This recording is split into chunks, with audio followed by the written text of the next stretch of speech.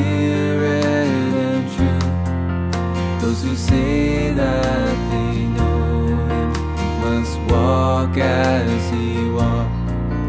Those who worship the Lord worship in spirit and truth.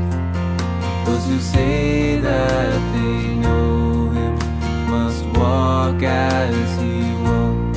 He is the way and the truth, and in him is the life. If we obey his word, then we walk in the light. He is the way and the truth, and in him is the life. If we obey his word, then we walk in the light.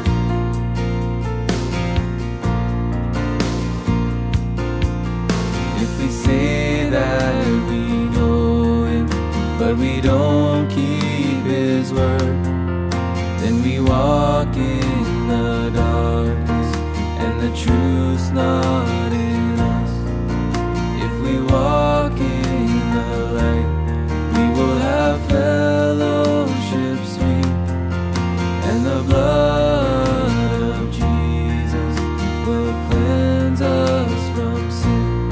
He is the way and the truth, and in him is the life. If we obey his word, then we walk in the light. He is the way and the truth, and in him is the life.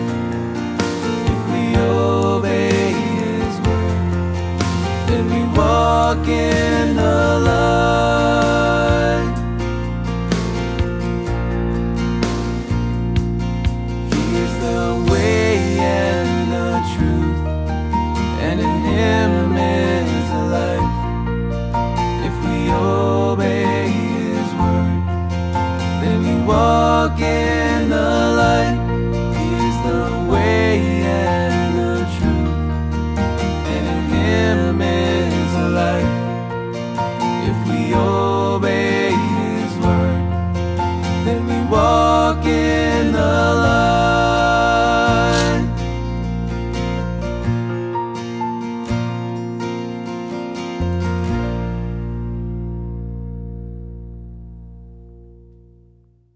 Well, good morning, everybody.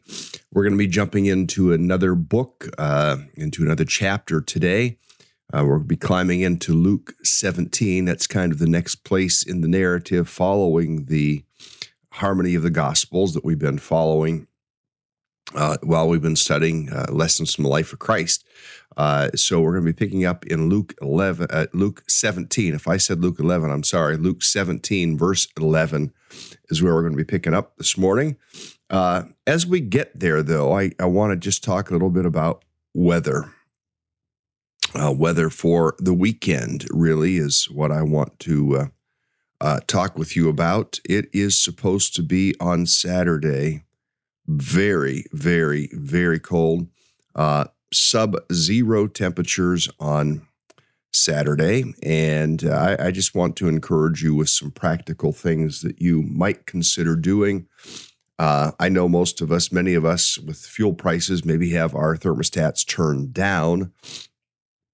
I want to encourage you on Friday, as the temperatures begin to drop, get your house warmed up. Maybe Thursday night into Friday, run your temperature a little bit higher, maybe up into 70, 72, something like that. You say, I can't afford that. It's just for one day, folks, just one day or a few days of doing this. And the reason is that the temperature Friday night is supposed to plummet to minus 18 degrees. And then on Saturday, it's supposed to be down in sub-zero again. So I just want to encourage you in a very practical way here, at least here in Maine. If you're living elsewhere, it might not be the same situation for you. But here in Maine, that is what we're calling for this coming weekend. Interestingly, Sunday jumps back up into the 30s, and then by the middle of the week, we're back up in the 40s here. But to prevent your house from freezing, maybe even consider letting your water run just a little bit. If I can maybe encourage you to consider leaving the cabinet doors where you have water open, so the heat can get in there, so that you don't have any freeze ups. It's better to maybe run things a little warm for that period of time, heat the house up a little bit prior to getting into the sub-zero temperatures. Better to have those doors open and not have a frozen, broken pipe than to have a big mess that's going to cost you a whole lot more in the long run. So just some advice I'm giving to you free of charge to keep you from having problems and issues with the heat in your house on the weekends. So anyway, let me get us into... Let me get us, I just realized I've got to fix something here, but we're going to get into Luke chapter 17 here in just one moment. I've been having these little, there we go.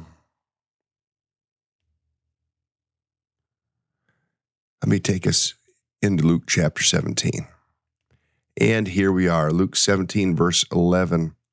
Now, on his way to Jerusalem, Jesus traveled along the border between Samaria and Galilee.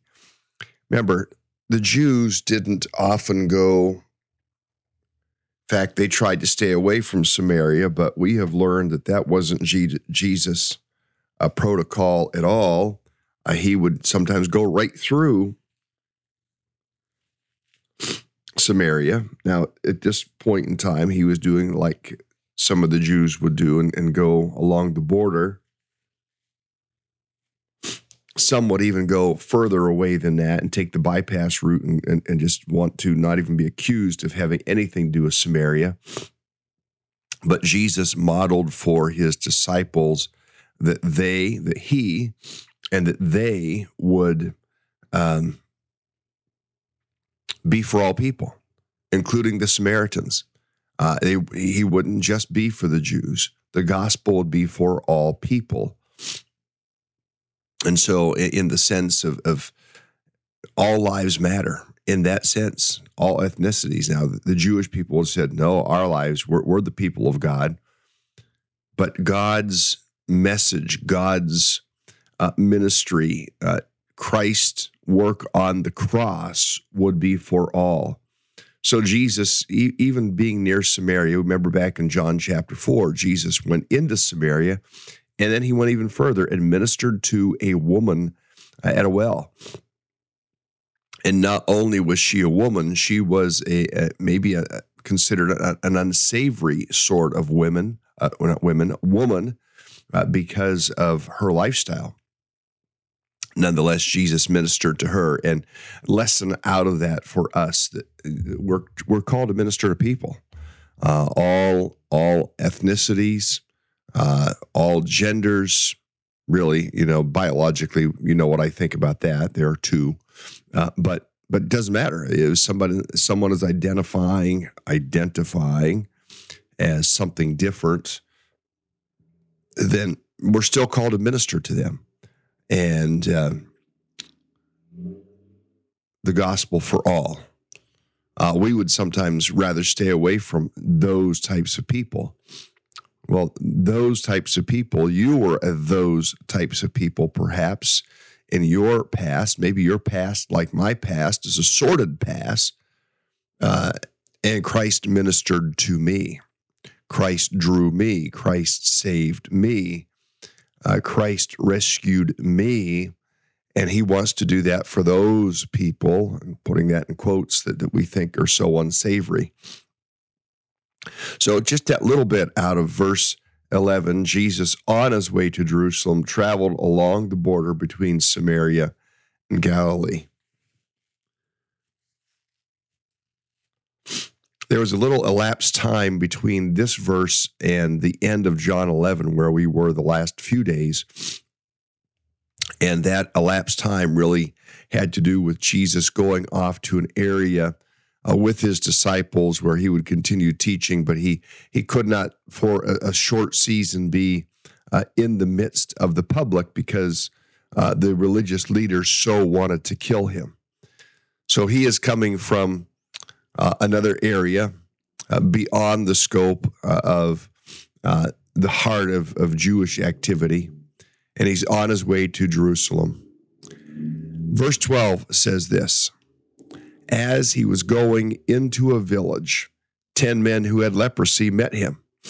They stood at a distance and called out in a loud voice, "Jesus, Master, have pity on us." Now, leprosy, what is leprosy? Leprosy is really a flesh-eating disease. Leprosy is the type of disease that can cause your limbs, if you will, to actually be eaten away so that your fingers are eaten away, or your flesh has open wounds on it. It's the type of disease that was contagious.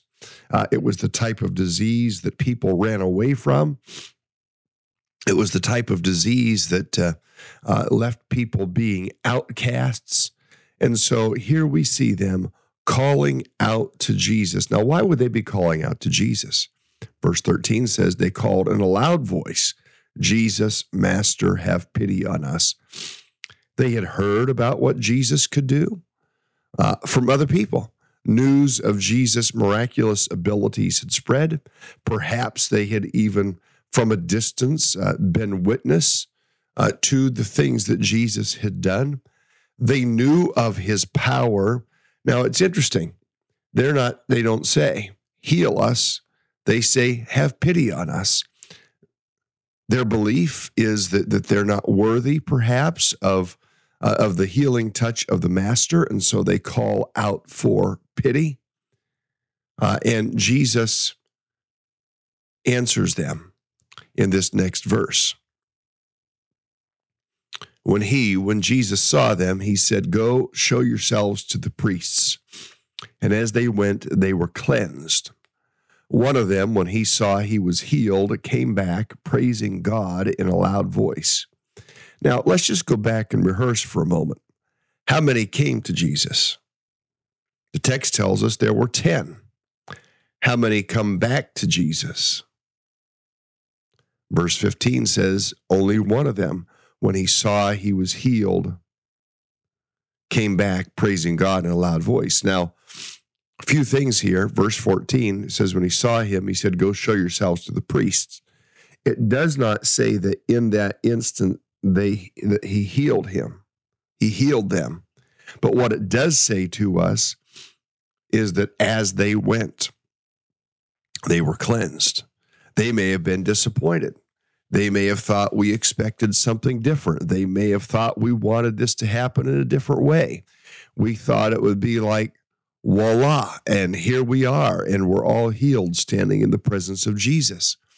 But Jesus gave them instructions that they were to go show themselves to the priests. Sometimes the ways that God works in our lives isn't immediately. Sometimes he gives us instructions that we're supposed to go do something. In this instance, we see that they were to go show themselves to the priest.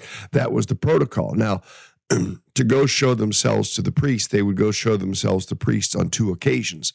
On one occasion, they would show themselves to the priest, and in that occasion, they wouldn't be touched by the priest, but the priest would pronounce them as unclean, and they would be banished out into the leper colonies. On the second occasion they would come to the priest, it would be to show the priest that they were cleansed, that they were healed, that they no longer had leprosy, and they would be pronounced cleansed and clean, and would be then allowed to go back into the general population of society. So when Jesus said, "Go show yourselves to the priest," the implication of that is that as they're going, they would be healed.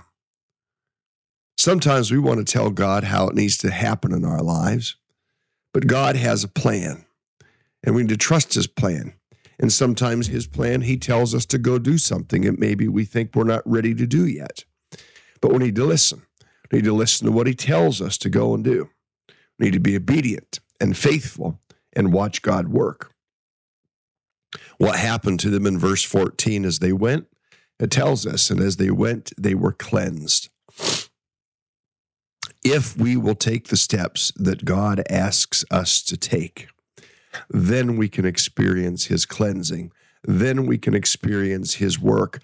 God cannot lead us when we are standing still. Just can't do it. We have to be moving. We have to take steps. We have to follow. We have to be obedient. And if we do that, God will do his work. We'll be cleansed. We'll be provided for. All these things will happen if we'll walk in God's way. Well, I'm going to pause for a second. I want to ask you, grab that cup of coffee. I'm going to take a little swallow here myself, ask you to join me, a little fellowship, your coffee, your tea, whatever you might be drinking this morning. Let's just pause for a moment for a little drink.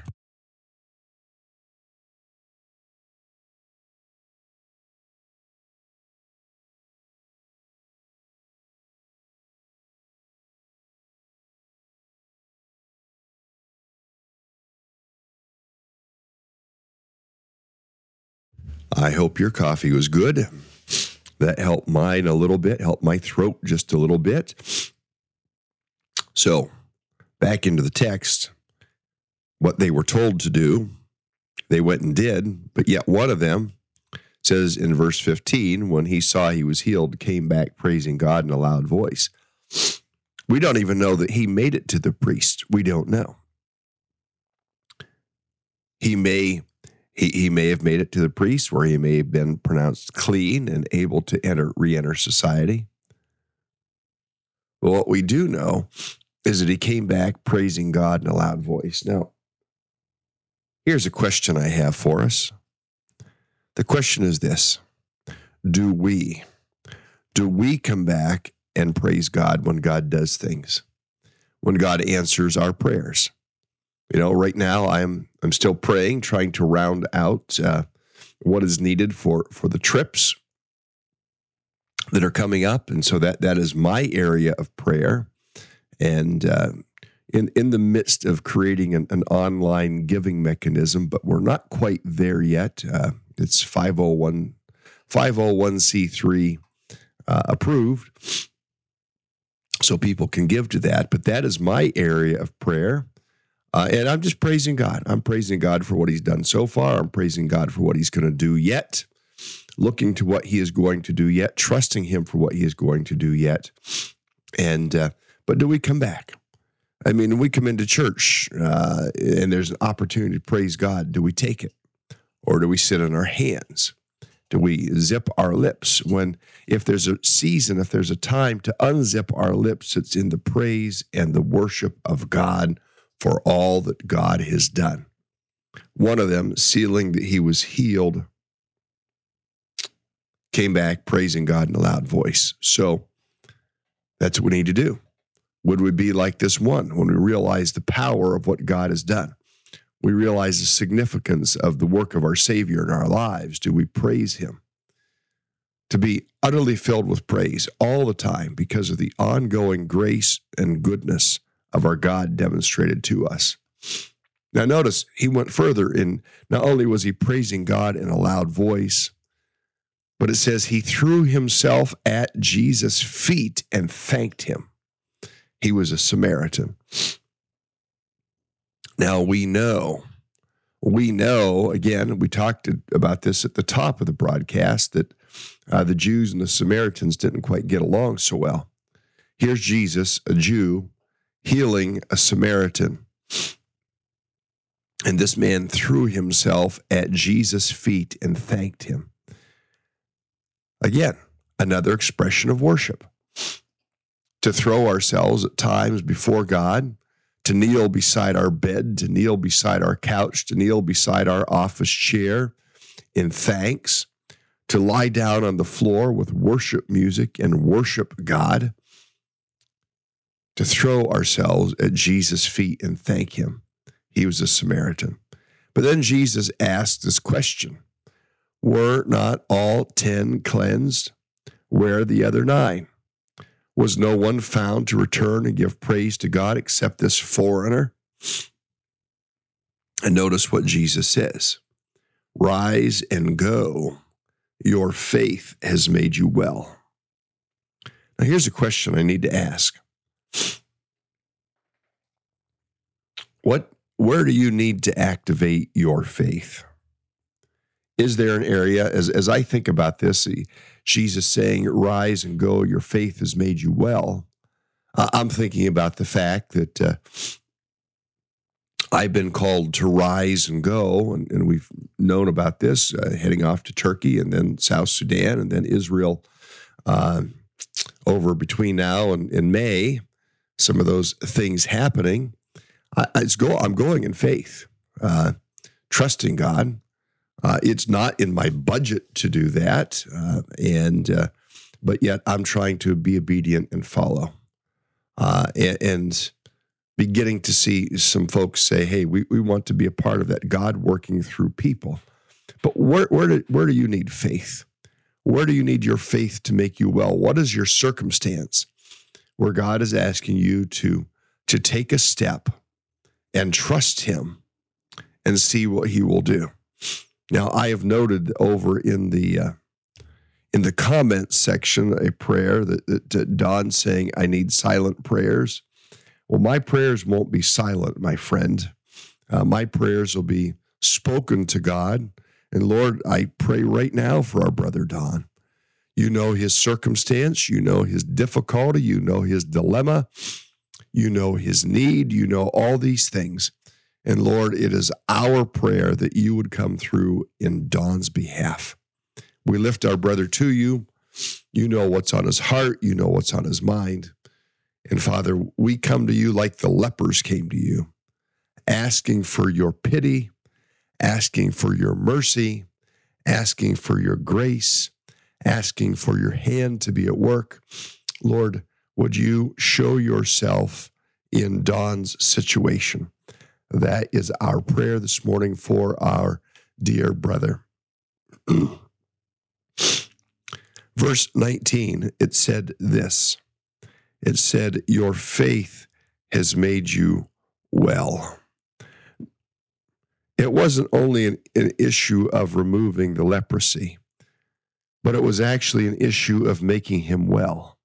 Well in soul, well in mind, well in culture, acceptable in culture again.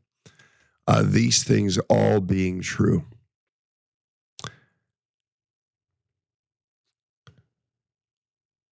What will God do in your life? Where do you need Him to show up? Well, I thought about pressing on into verses 20 and following, but I'm going to stop I'm not going to go further in the text this morning. As you can hear, I'm struggling a little bit to have voice enough, and just the way this congestion is affecting me. But I want to encourage you today, trust Him. Today, take the steps of faith He is calling you to take.